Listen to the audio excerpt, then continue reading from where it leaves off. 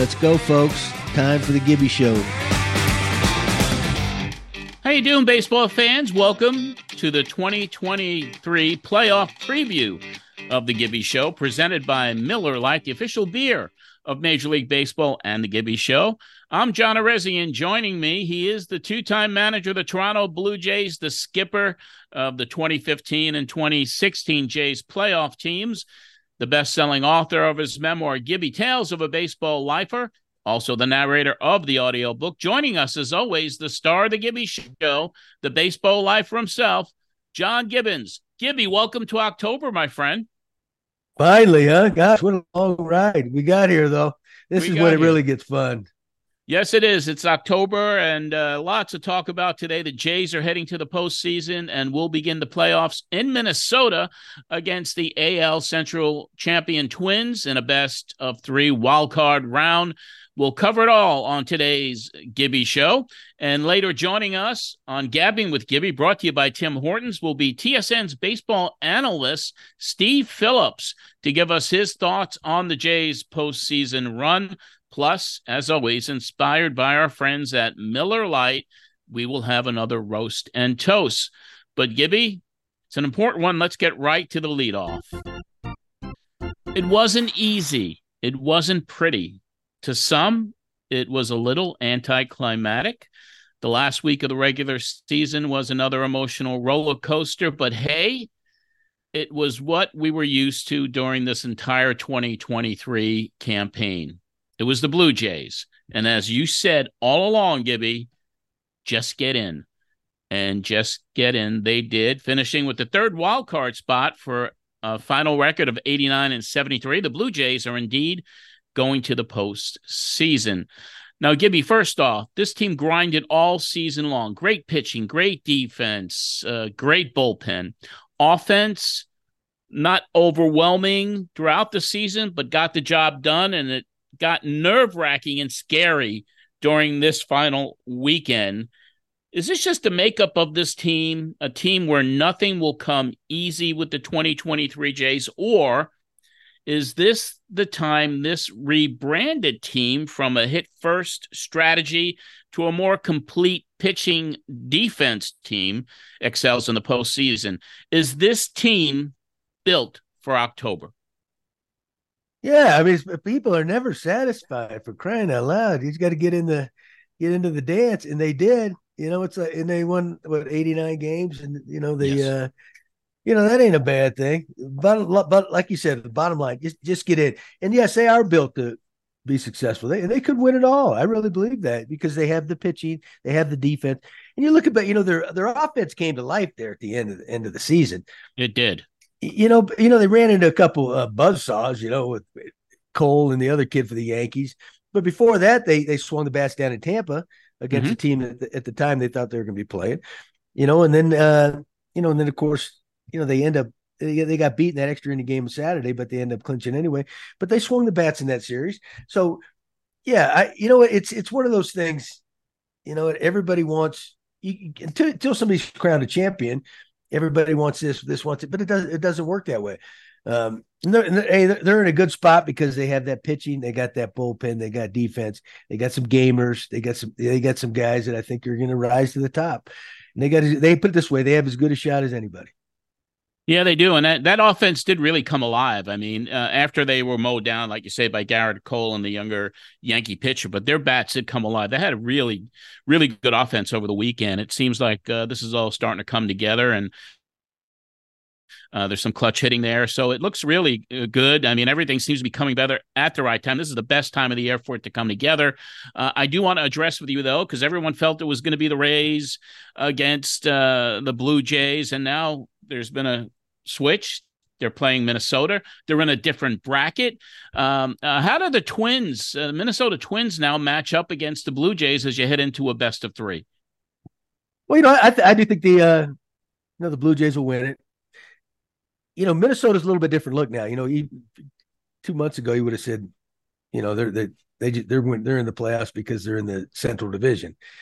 That's the only reason, right? But their offense has come to life. One thing about the Twins, they always have pitching. They always play pretty good fundamental baseball. That's just kind of their calling card, right? But they've never had the firepower unless you go back to the Kelly era managed teams, and when Jack Morris is on the mound, and those kind of teams when last time they won it. But they're always good, solid teams. But now their offense has come to life the last couple of months, and so you look at them a little bit differently. But do they have enough? I don't think so. And I think they can hit some home runs now, but the Blue Jays pitching in my mind is just a little bit too strong for them.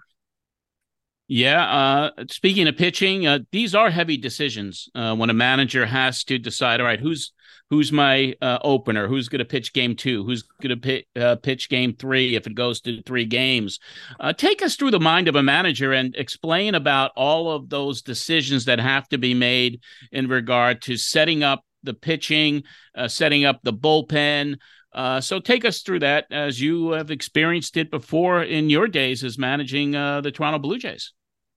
Yeah, you know what, Johnny? Naturally, if things line up, if you're not having to use your ace just to get in, he's not ready for the first round of the playoffs or whatever. You always go with your top guy. That's where the Blue Jays are sitting pretty because they have so many good pitchers, right? And if they struggle early, they got a dynamite bullpen. A lot of times, I can only speak for myself. In 2016, right? That was when wild card game was really a wild card game because it's one game. Winner take all, you go home, right? And so it's either win now or adios. But we were playing Baltimore, and we had a choice of 2. We could be either Stroman or Francisco Liriano, right? And Stroman, and people say, well, that should have been easy, but it wasn't because Liriano dominated Baltimore, right? Mm-hmm. And but he could run into spurts where he'd walk guys, and you always feared that in the one game you got to win all, right? And then you had Stroh. And it was, but Liriano was so good against him. You brought him into the equation. But we all said he's got to be Stroh. He's our guy out there. And I even went to Russell Martin, our big boy behind the plate, our team leader, just to confirm things. I wanted to hear what his thoughts. And he said, it's got to be Stroh. He's our guy. And these are the kind of games he thrives. Of course, we started Stroh. He did a great job. Liriano ended up getting in at the end when Osuna had hurt his shoulder and ended up. Finishing off for. So, yeah, that was kind of the emotional side of it, or you're judging. You're going with your character. You're the guy you want in a big game, guy that's been there, done that. That you can really trust. The game's a little bit different now. They might be all throw it all in the computer and let's see what that spits out. But it just shows you the human element in big games. Yeah. You want that guy is not going to shrink, and that's why we went with Strome. Yeah, it's a certainly emotional time. It's going to be wonderful to watch it unfold. You are listening to the Gibby Show presented by our friends at Miller Lite, and it is officially the postseason, Gibby. And if you're tuning in from Toronto, you may want to listen up. The Rec Room and Miller Lite are throwing a viewing party to watch the American League wildcard games this week.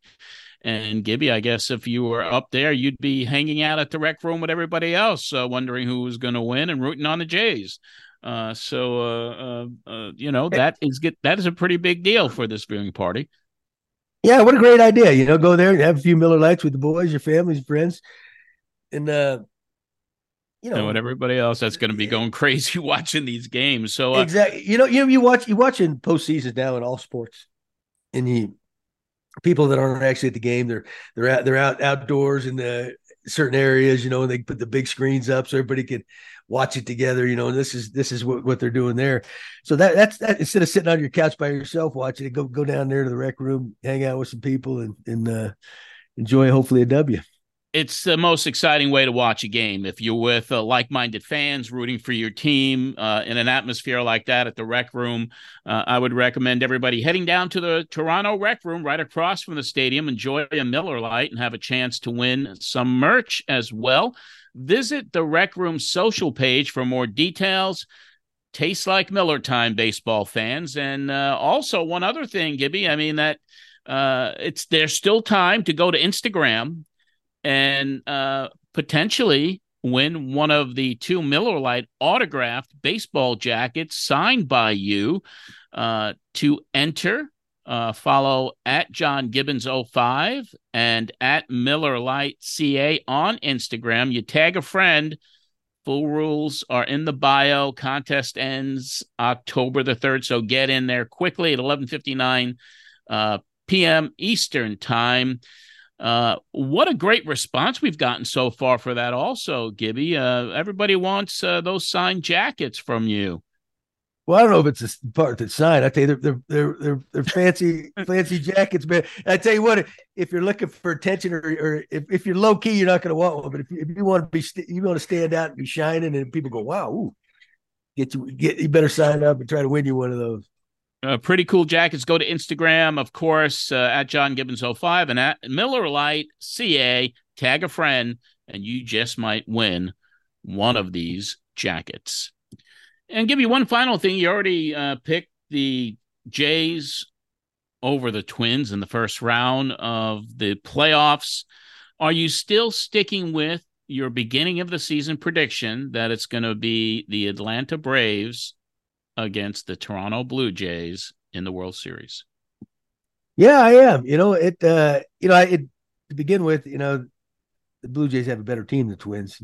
Much more firepower. And then I think they could go through Houston and eventually get there and play the Braves. That would be, I don't know if it was 92 or 93 they played in the World Series. Hey, it'd be nice to see that again. Yeah. Plus I'd feel pretty good to my ex-employers, man. I think, you know what? Exactly. There's a lot of friends on both sides. So yeah, and I think they're fully capable. You never know. Who you look at the Phillies last year. If somebody gets hot, they got a chance to run this thing, and so you never know. That's the beauty of the playoffs, and that's what's so good about the wild cards. Where now you get, it's like the other sports. Now you got more teams in it, and it's really exciting. It's been incredible for the sport. And it's the most exciting time of the year, and we'll keep a close watch on it, and then of course report on all of it right here. Do you think Taylor Swift will be there at one of the games? You think Taylor Swift will show up at the game? That is ridiculous, first and foremost. I mean, what has happened to football with Taylor Swift influencing fans, merch sales? It's crazy. It's crazy. How long will it last? It's incredible, man. That's the beauty of it all. Yes, it is. That will wrap up the lead off. And now it's time for Gabbing with Gibby, brought to you by Tim Hortons. Gibby, are you a hockey fan? Oh yeah, I don't completely understand the sport, but yeah, I'm a huge fan because the toughness of it, and I've done it since I left Toronto. I did a few banquets with some hockey players, and get this, first hockey game I ever went to was in Montreal, 1984 Stanley Cup game in the old Montreal Forum, the Islanders against the Montreal Canadiens. Now, if that doesn't fire you up or get you excited, I don't know what is. I couldn't play it. I probably wasn't tough enough. It's like most of these guys in MLB, they couldn't play. They ain't tough enough, but I'm a huge fan. Yeah, you go. And speaking of how exciting hockey is, hey, Canada, Tim's NHL trading cards are back with an all-new set, so get ready to unpack the thrill and score your favorite hockey stars. Grab them before they're gone. Starting today, October the 2nd, only at Tim's. That time of year, man, it's hockey season. It's the best time of year. You got that. You got football. You got baseball playoffs. Basketball's right around the corner, and we become soft in this. All we want to do is entertainment. Today on Gabbing with Gibby, brought to you by Tim Hortons, we bring on one of the premier baseball analysts in the game. He is the MLB analyst for TSN and TSN Radio. He's host of the leadoff spot on SiriusXM's MLB network, a former general manager of the New York Mets. Let's welcome back to the Gibby Show and Gabbing with Gibby, Steve Phillips. Steve, how you doing? I'm doing great, guys. Good to be with you, and I've missed gabbing with you, so I'm glad to get back and do a little talking baseball. It's a good time to gab. Well, we were waiting for the perfect spot for you, man. Because you know what, you are one of the experts, in this business. All you got to do is listen to your predictions and all that. And I think John might have some of your predictions. How you called this, and I think it fell in line perfectly. So we got the right guy at the right time. Read it off, Johnny. Well, I tell you, that last column that you wrote, basically it said, quote, I believe the season will come down to the final weekend, but the Jays will hold on and make the playoffs as the third wildcard team because they will be tied with the Rangers at 90 wins. That was a little off. Right. The Mariners will not make the playoffs, while the Astros will win the AL West. Now, spot on. Pretty close. Yeah. You know, it was one that Seattle's schedule was so daunting. I mean, you know, they had the last 10 games, they had 7 of them against Texas and 3 against Houston, which put them really in a tough spot with those two teams. In Houston, just that experience factor for me. And again, it came down to the last day of the season, right, where they edge out Texas. And with the tiebreaker, they win the division, which then pushes Texas into that second wild card spot because they had the tiebreaker over the Blue Jays. So in the end, the Blue Jays, you know what? It's not the worst thing maybe to be the third wild card, to be able to play Minnesota, to avoid playing Tampa. Because remember, if you had played Tampa, I'm curious, Gibby, your thoughts. If they had played Tampa, it would have been games 7, 8, and potentially 9 of the last 12 games that they had played against each other. That's a lot of familiarity, and I didn't love that so much for the Blue Jays.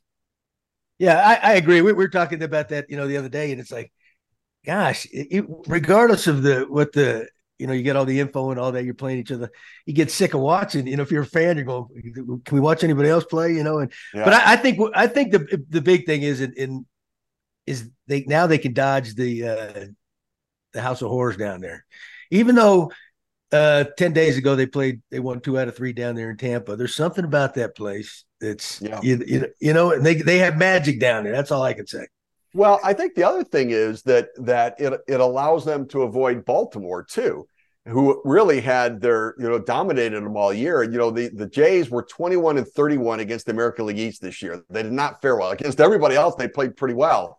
They did not play all that well against the East, and so avoiding Tampa, then avoiding Baltimore, at least in the division series, I think is an advantage for the Blue Jays. And because over 7-game series, then I like their chances a little bit better against Baltimore. But Baltimore really dominated them over the course of the season. So now they get to play, in the Minnesota Twins, and if they win, they play the Astros. And again, that's a challenge. There's no question about it. But they fared better against Houston in Minnesota than they did against both Tampa and Baltimore this year. No doubt about it. All right, Johnny, fire away at Steve. This is going to be money, right? We're going to take this to Vegas. Yeah, we are. Absolutely. I mean, it really was an exciting end to the season. I mean, but the Jays don't make anything easy. When you look at the Jays matching up against the Twins head to head, who do you give the advantage to? What are the weaknesses on both sides and the strengths? Yeah. So it's interesting because, the Jays offense is really the one thing that's just been inconsistent. I mean, that's what the best ERA in the American League for the year.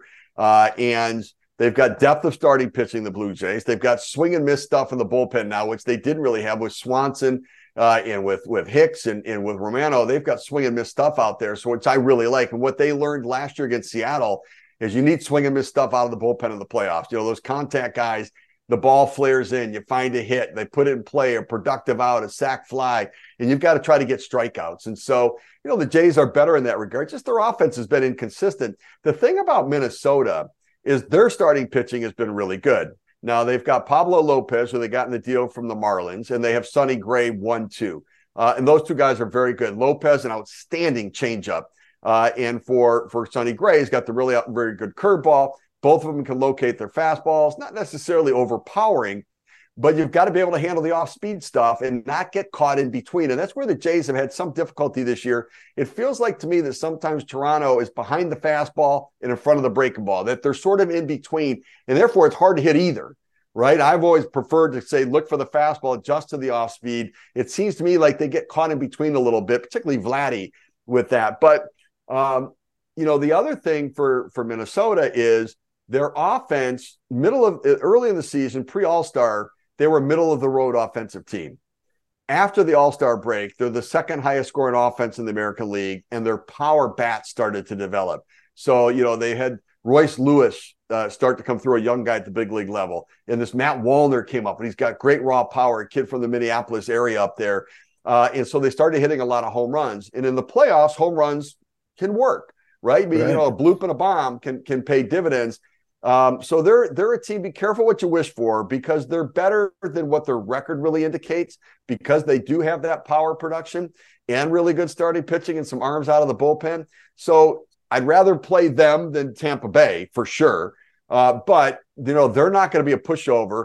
The other thing that is a factor, though, is that they've lost 18 straight playoff games, the Minnesota Twins. Going back to 2003, game one of the ALDS against the Yankees, they won that, and they lost 13 straight against the Yankees, 18 straight overall. So there is, and even though it's different players, there is that feeling that when something goes wrong, because they're going to get asked over and over again, why don't you guys win playoff games? Why don't you win playoff games? And then when something goes wrong, it'd be like, oh, that's why we don't win playoff games. So there is that sort of other thing that the Twins have to get over that could prove to be an advantage for the Jays. Hey, but you know what, too? The baseball guys might be tired of crapping on them. They might say, right. All right, we'll give you guys a break here. But I agree with you. You know what? The one thing we both seen the Twins over the years, right? They've always been a good, solid pitching team, good fundamentals. They could execute with the bats. They never really had the big firepower of some of the other teams.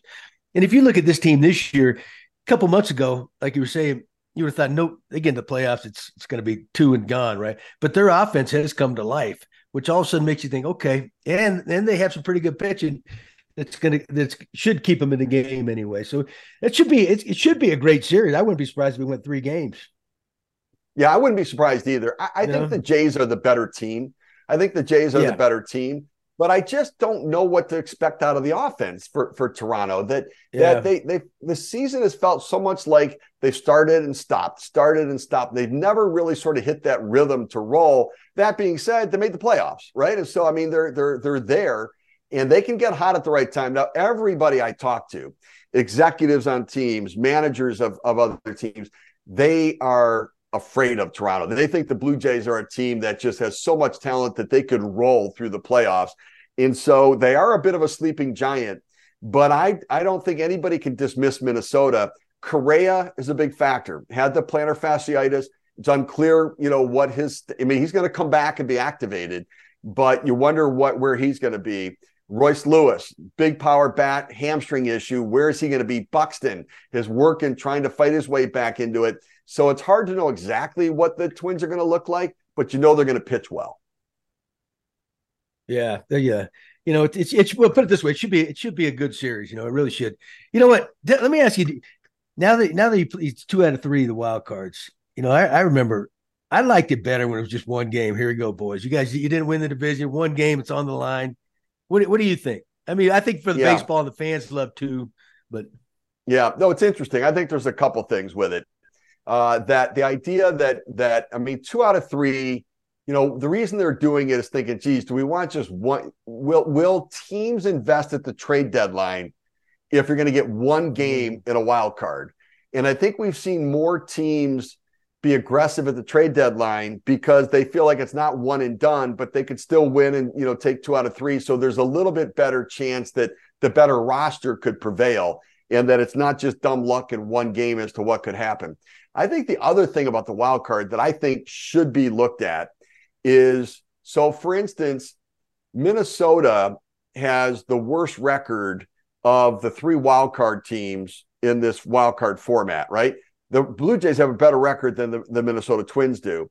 So does Tampa Bay. So does Texas. And yet, Minnesota, because they won the division, gets to play the least wild card team. I personally think that they should seed the wild card round based upon the 1-loss record. So it would be Tampa Bay would play Minnesota and Texas would play Toronto. Would, I think, be a more fair representation of what the wild card round would be. They want to reward the division winner, but especially with a balanced schedule right now, I don't know that necessarily needs to happen. And I don't think it's fair that Minnesota, with the worst record of the 4 teams playing in the wild card round, gets to play Toronto, when I think that they should play the team with the best record overall.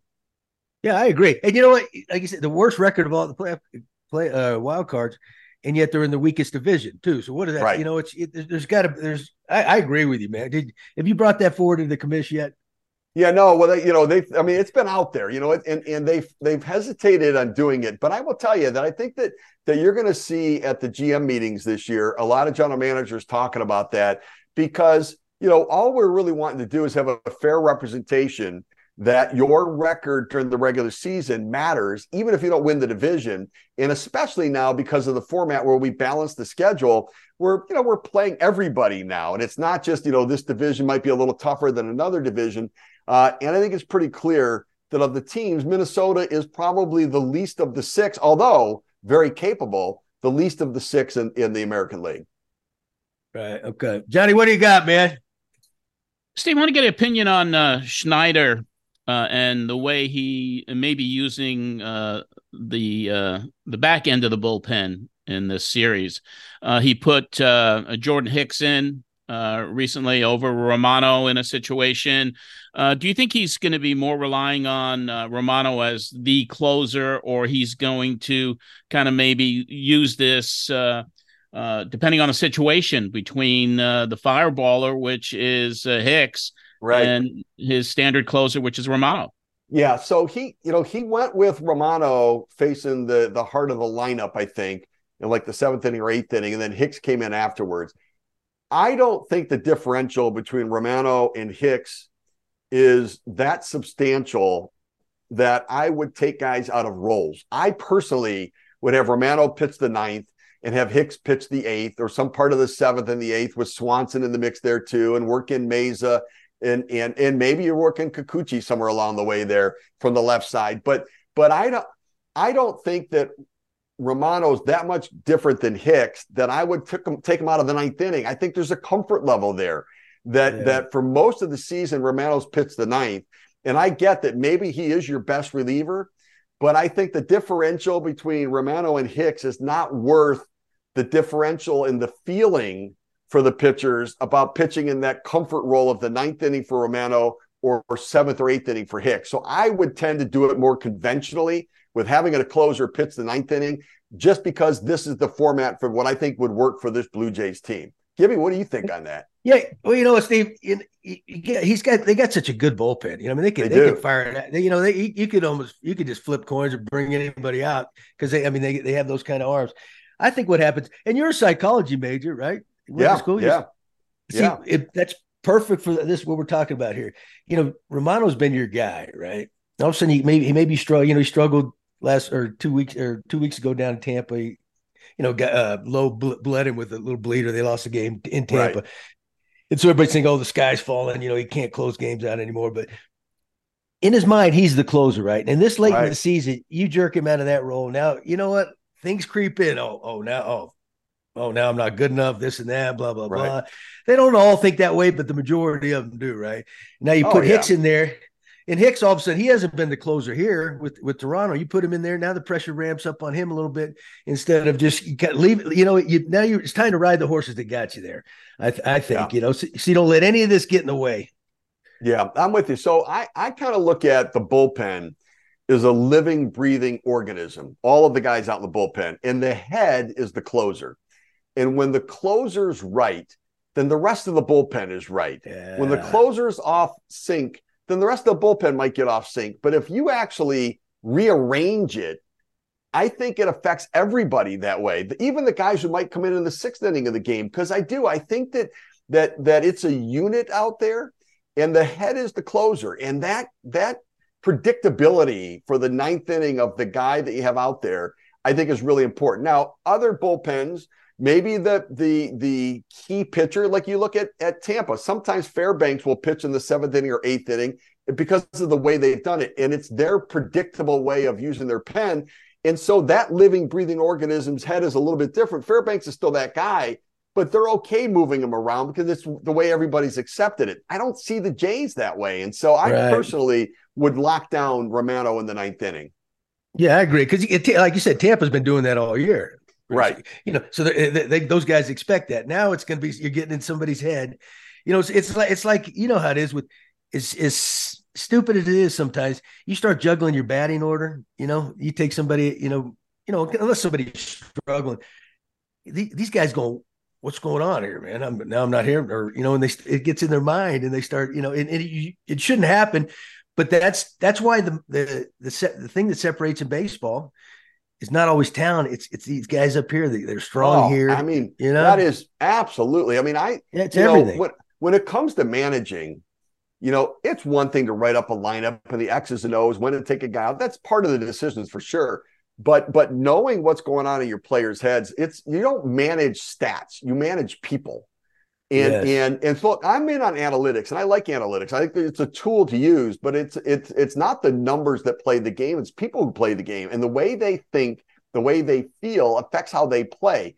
And then it can link to everybody else on your roster, everybody else in the lineup. And that's the job of the manager, is to really understand your guys in a way, talk to them in a way to be able to put them in the right position to succeed. And look, in some ways, I think John Schneider this year, when Springer was 0 for 30-something, he did move him out of the leadoff spot in the lineup.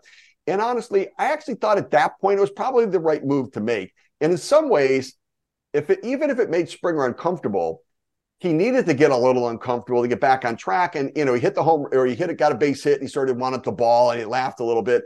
But I also think Belt sort of moving up in the lineup to the 2 spot, I do like that for them. Bichette going down to 4 wasn't the worst thing overall. So they've made some moves. Springer back in the leadoff is the right thing. Vladdy in the 3 hole. And then you but I think that one of the keys, I think, for the Jays are the left-handed bats. I think you're looking at Belt, Varsho, and Biggio are all really important guys. And all 3 of them feel like they're starting to swing the bat a little bit right now. I think Biggio's been terrific. He's made some great defensive plays for them. He's elevated his game, and Varsho looks like he's finally getting comfortable. And I do think the left-handed bat's going to be really important against the changeup for Lopez and against the breaking stuff for Sonny Gray and the 2-seamer. And so I think that and they've got some of those guys who look like they're coming on a little bit right now. I agree. Yeah. What do you got, Johnny? I really want to have you look into the crystal ball now, since you were so spot on in your last column. Who's going to win, Jays or Twins? Now, are you going to keep me on camera when I flip the coin here? Because I kind of flipped the coin to come up with these predictions. No, I do think that the Jays are going to win this series, and I do. I think they're going to win it in 2 games. I think the losing streak for Minnesota is going to go to 20.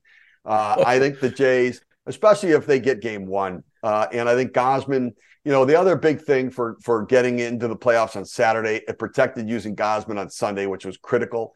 And I think it was the difference maker for the Jays going into this series. Gausman's been so good. He's a guy that keeps the ball in the ballpark against a team that hits, swings for the fences, which I like. And he can get some ground balls where, Carlos Correa led all of baseball in hitting into double plays this year. And so, to get a guy on base in front of him and to get Gausman to get a ground ball double play could be critical. The defense of the Jays I like. So I do have the Jays winning this series in 2 games. Excellent. You want to give us your predictions, what your thoughts are on the other series in American League and the National League? Sure. Yeah. So I think the Rays beat the Rangers. I mean, the Rangers, what a horrible day they had on Sunday. They lost the division. They, instead of having 5 days off, they have to jump right into a wild card and have to fly from Seattle to Tampa. Like, can you imagine that flight?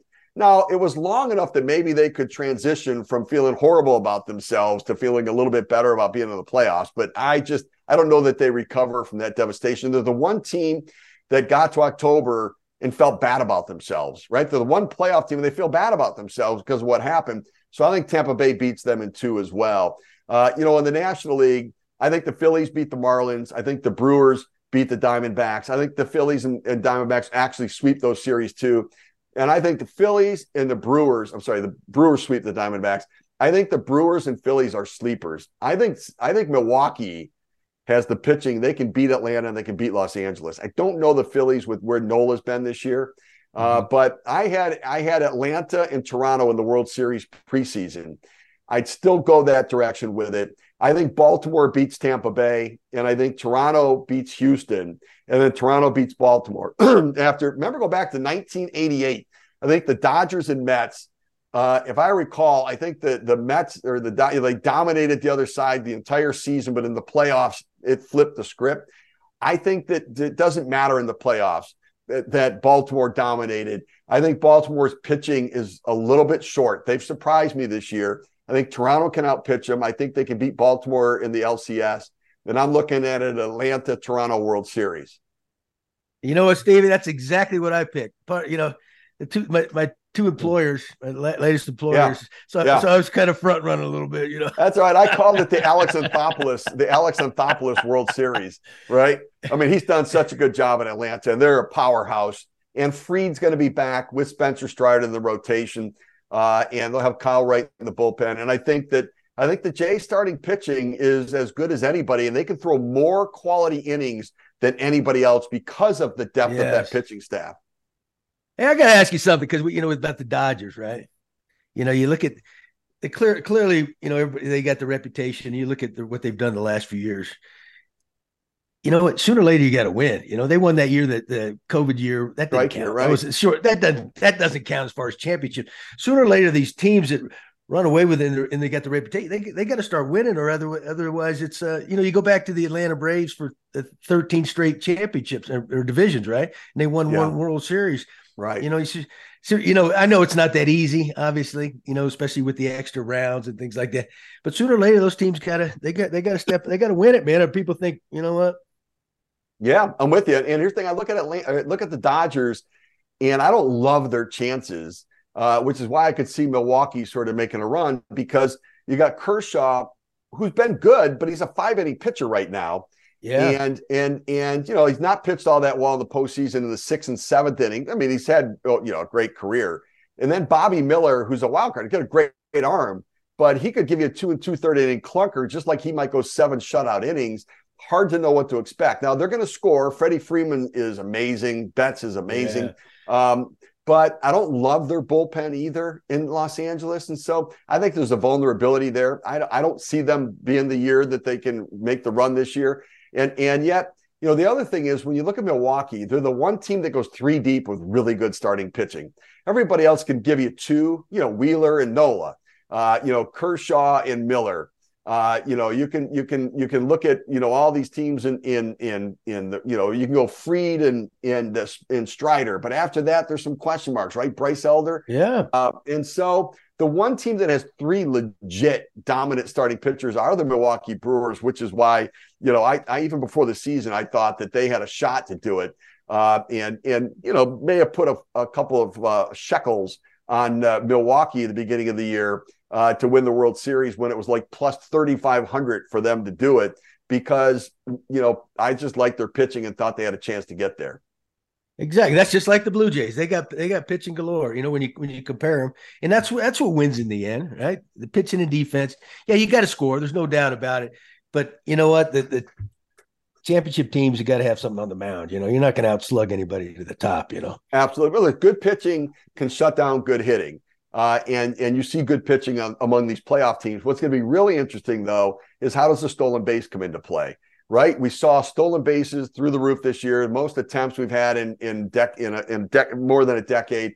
But the ability to manufacture runs is more applicable this year than it has been ever before, right? We've seen Arizona lead the league in stolen bases. They can hit some home runs, but they can, a single can become a double can become a triple. Guys score from first base because of the speed of, the extra bases, limitations on throwing over, and the bigger secondary leads.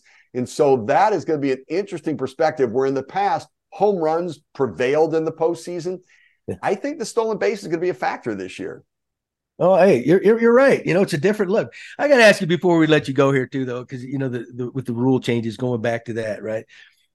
Yeah, it's the bigger base. The base paths are a little bit shorter, not a lot, but a bit, right? And that's encouraging.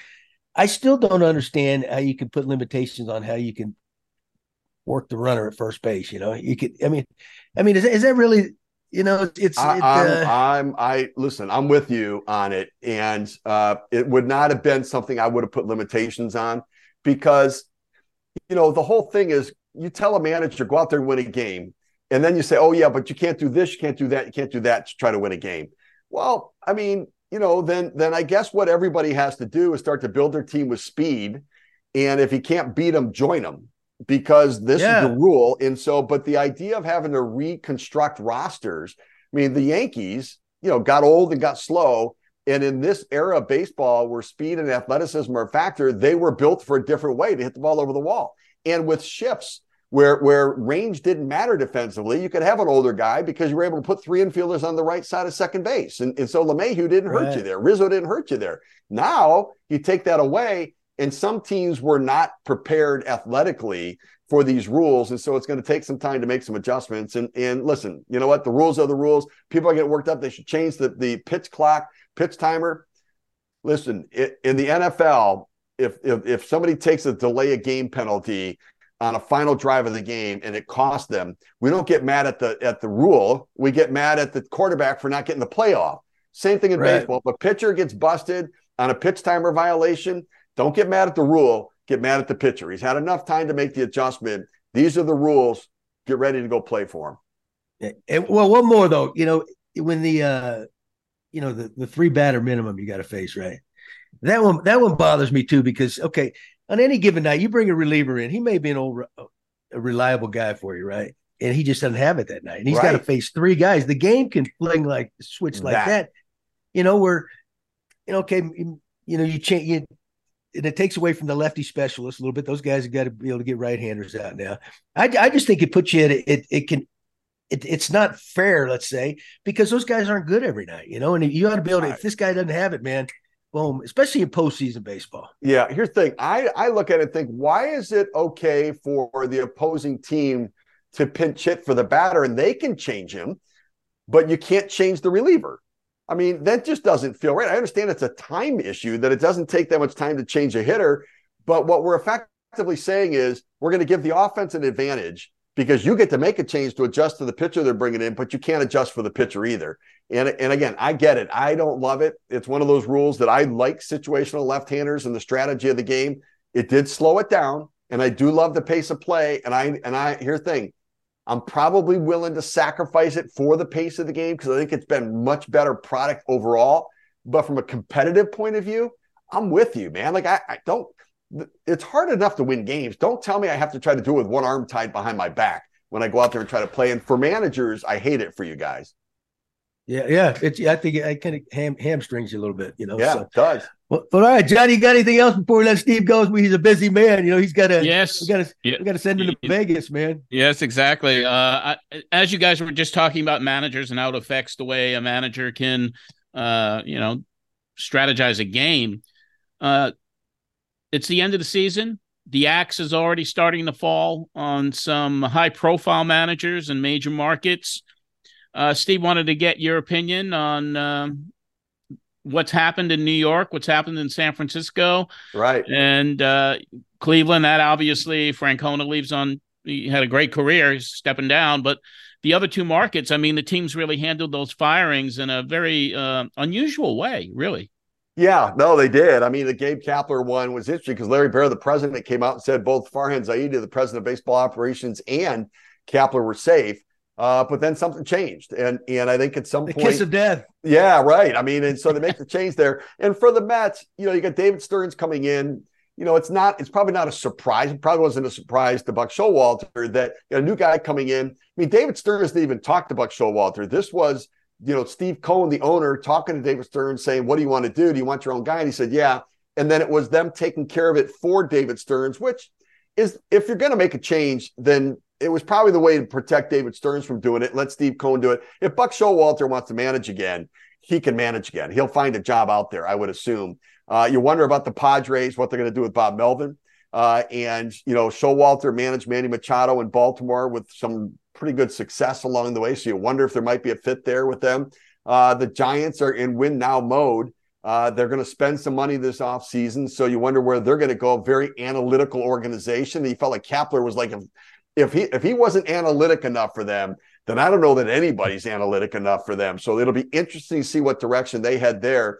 And there's some speculation. Nobody knows what the Angels are doing right now. There's just, there's some noise out there about Phil Nevin, who just, took the 1-year deal. They got Perry Minasian and their general manager. Artie Moreno, you don't know what he's doing. And so, there are still some teams that I think are going to sort through. But yeah, there's going to be some changes out there in the managers. I could see Gibby. Gibby always looked good in blue and orange back in the day. So I could see a little New York action right there. It would be fun. Hey, I'd like to see you in Boston, man.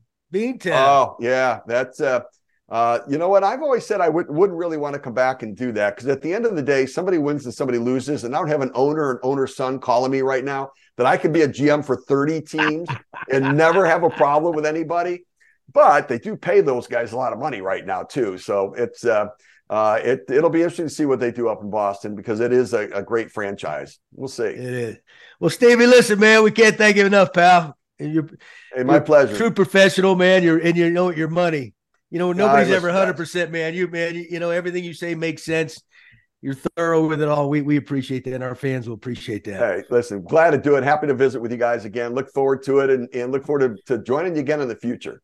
All righty. Take care. Thank you so much. All right, guys, you got it. That wraps up another Gabbing with Gibby. Steve Phillips, man, he is a great analyst. What great observations, predictions, and just your discussion with him and our discussion with him. It really educates you on just about everything that's going on in this wild, crazy playoff season that's about to kick off.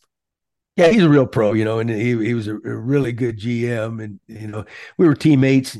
We started in the Mets minor league system, so I go way back with him, and very thorough, very prepared. He very in depth and all that stuff. I can't say enough good things. He's a very smart baseball guy, and just an all around good dude. Yeah, another great guest on Gabbing with Gibby, which we do each and every week. And now, inspired by our friends at Miller Lite, it's time for this week's Roast and Toast. Gibby, another question for you as we get ready to roast somebody. Did the fans ever really annoy you to the point that you wish they weren't there? Oh, yeah. but I also know who pays your salaries, for crying out loud. Mm-hmm. Well, one prominent MLB pitcher seems like he would be happy if the fans were not there. In an interview with MLB Fits last week, Atlanta Braves starter and one of the brightest stars of the pitching staff for Atlanta, Spencer Strider, made his feelings known about fans at the games he gets paid to play in front of. When asked about his hottest baseball take, Strider said, quote, "There should be no fans. 2020, no fans. Get rid of the fans. It's too loud. Everybody be quiet. We don't need the cheering. We know you're watching. I don't need the fans. Stay outside the stadium. Or let's do like a no lower bowl thing. Stay in the upper decks. That's great. Outfield, phenomenal. But we just don't need you around the bullpen. Just try to be quiet." And in previous statements, Strider has said, "I'm not a fan of the public as a whole." So we doubled down in this interview. There's no doubt that this week, the roast of the week has got to go to Spencer Strider of the Atlanta Braves. Yeah, maybe hopefully he was joking. I don't know if it could be that serious. Well, I hope if they get the World Series against the Blue Jays, and he happens to be pitching in Toronto, and they got the new bullpens down there where it's up their level with the fans. Oh, could you? That'll drive him nuts. Can you imagine? They'd be killing it. But oh god, you remember that what year was it when they had in Baltimore? They played a game with no fans there, because of I think they're rioting around town. Yes, they played a game. There was nobody in the stands, and I don't think people enjoyed that much. So he's probably outnumbered on his thinking. Yeah, I would think he would be outnumbered, and I would think that your good buddy Alex should have a little chit chat with him and say, "Hey, listen." No, any of us. Well, obviously it's not going to happen, but anybody that pitches that good, you just kind of get out of their way, just let them say what they want. That's it. Maybe they'll come dressed up. Remember when they used to wear the garbage bag over their head, the paper bag for really bad teams, or come dressed as a seat or something. Maybe that's what they'll do. It'll be interesting to watch as the season progresses into the playoffs with Spencer Strider. So interesting comments from him. This week we have the toast of the week as well, and throughout the baseball season we have watched as they've showed flashes of brilliance, assembled arguably the best pitching staff in the major leagues. They have frustrated their fan base, caused epidemics of nail biting and churning stomachs, and they provided a season full of excitement and hope. This past weekend, they made it to October as a playoff team, squeaking in to gain that third and final wild card spot in the American League. And now the push to the World Series has begun. It won't be easy, but they are in. Our toast of the week goes to the Toronto Blue Jays. Best of luck, guys, in the postseason, Jays. Yeah, Johnny, hey, it was a long road, but you know what? Hey, get in, and fans get frustrated with all that. You set expectations, and very rarely does team just run away with things, right? That's there's ups and downs, and everybody wants to jump ship, and everybody wants to know what's going on. And I gotta tip your hat to the team and the coaching staff for a full speed ahead. Let's go. Take your shots, and you know what? We'll get there in the end. And that's what they did. And so now it's time everybody just enjoy the ride, because they got a chance to win it. And but we salute them. Everybody in the organization put together another playoff team, caliber team. The front office and of course the players and coach staff carried that out, and wonderful fan base. So enjoy it. Exactly. Enjoy it. Before we do wrap up this edition of the Gibby Show, we would like to pay tribute and salute somebody in Major League Baseball that we lost way too young. Gibby, can you give us your comments on the passing of Tim Wakefield? Yeah, Johnny, I spoke with him one time. I really didn't know Tim, but I knew of him, and I watched how he carried himself. These are the situations, regardless of what you did for the game on the field, this is life, and he was a wonderful guy. Everything you hear, wonderful family man, just a great representative of the Boston Red Sox and of life and his family, and he had a tremendous career, gone way too early. And, but we salute him. We all feel for the baseball world. Yes, we certainly do. And thank you for those comments, Gibby. That's going to wrap up this edition of the Gibby Show. For John Gibbons, this is John Arezzi. We'll be back with you to talk more playoff baseball right here on the Gibby Show next week as the 2023 Blue Jays begin their playoff run. Have a great week, everyone, and go Jays.